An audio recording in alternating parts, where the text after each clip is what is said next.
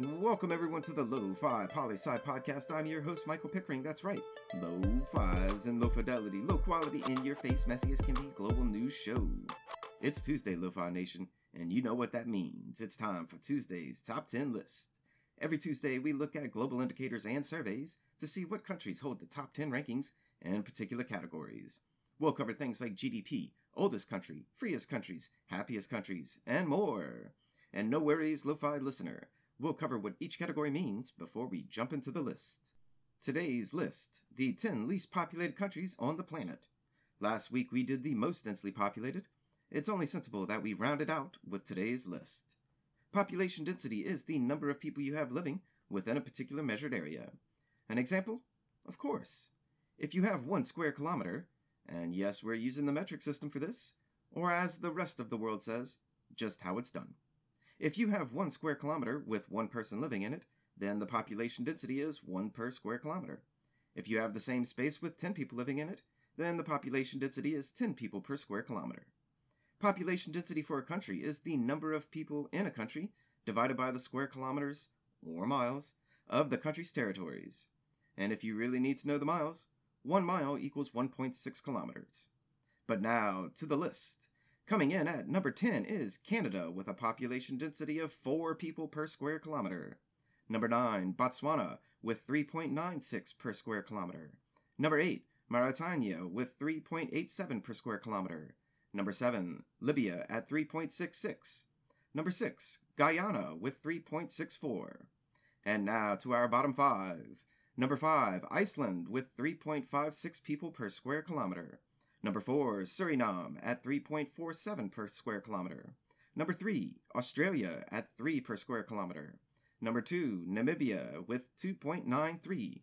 And coming in at number 1 and the least densely populated country on the planet. If you said Mongolia, you're correct with a population density of just over 2.07 people per square kilometer. Wow, that's a small number of people in a large area. And fine, since I know you're asking, that means that in Mongolia, there are 5.4 people per square mile. There you go. I hope you're happy. So what does this all mean, and how can we break it down into relatable measures? Well, let's break it down into how many people that would be in an American football field for you. And I won't bore you with the math this time. There are 484 football fields in a square mile, meaning on average in Mongolia, if we do a little bit of rounding, there's about 1 person living in the space of 100 football fields in the country. Now, of course, that's an average. In reality, 1/3 of Mongolia's population lives in the capital, which means that average would actually be smaller outside of the capital and higher inside of the capital. But as always, we must ask, why does this list even matter? Well, from a poli-sci standpoint, it can matter a lot. 2 quick deductions we can take from this. 1, either a whole lot of the land in the country is not livable, meaning deserts in several of our cases, or 2, perhaps the population of the country is still growing, and therefore hasn't used all of its land yet. This could also mean that there's the potential for lots of resources in that unused land. However, this is a generalization, and you'd have to look at each country specifically. In reality, there are a lot of reasons why a country might have a low population density.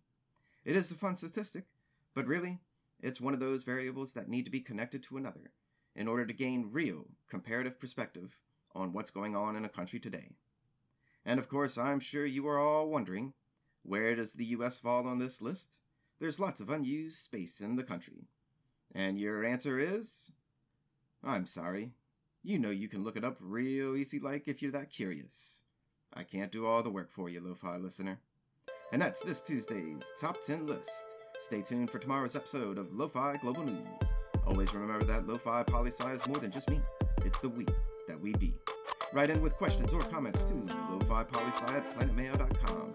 Thanks for listening. Stay safe. Wash those hands. And I'll see you on the next episode of the Lo-Fi Poli-Sci Podcast. Pickering, signing off.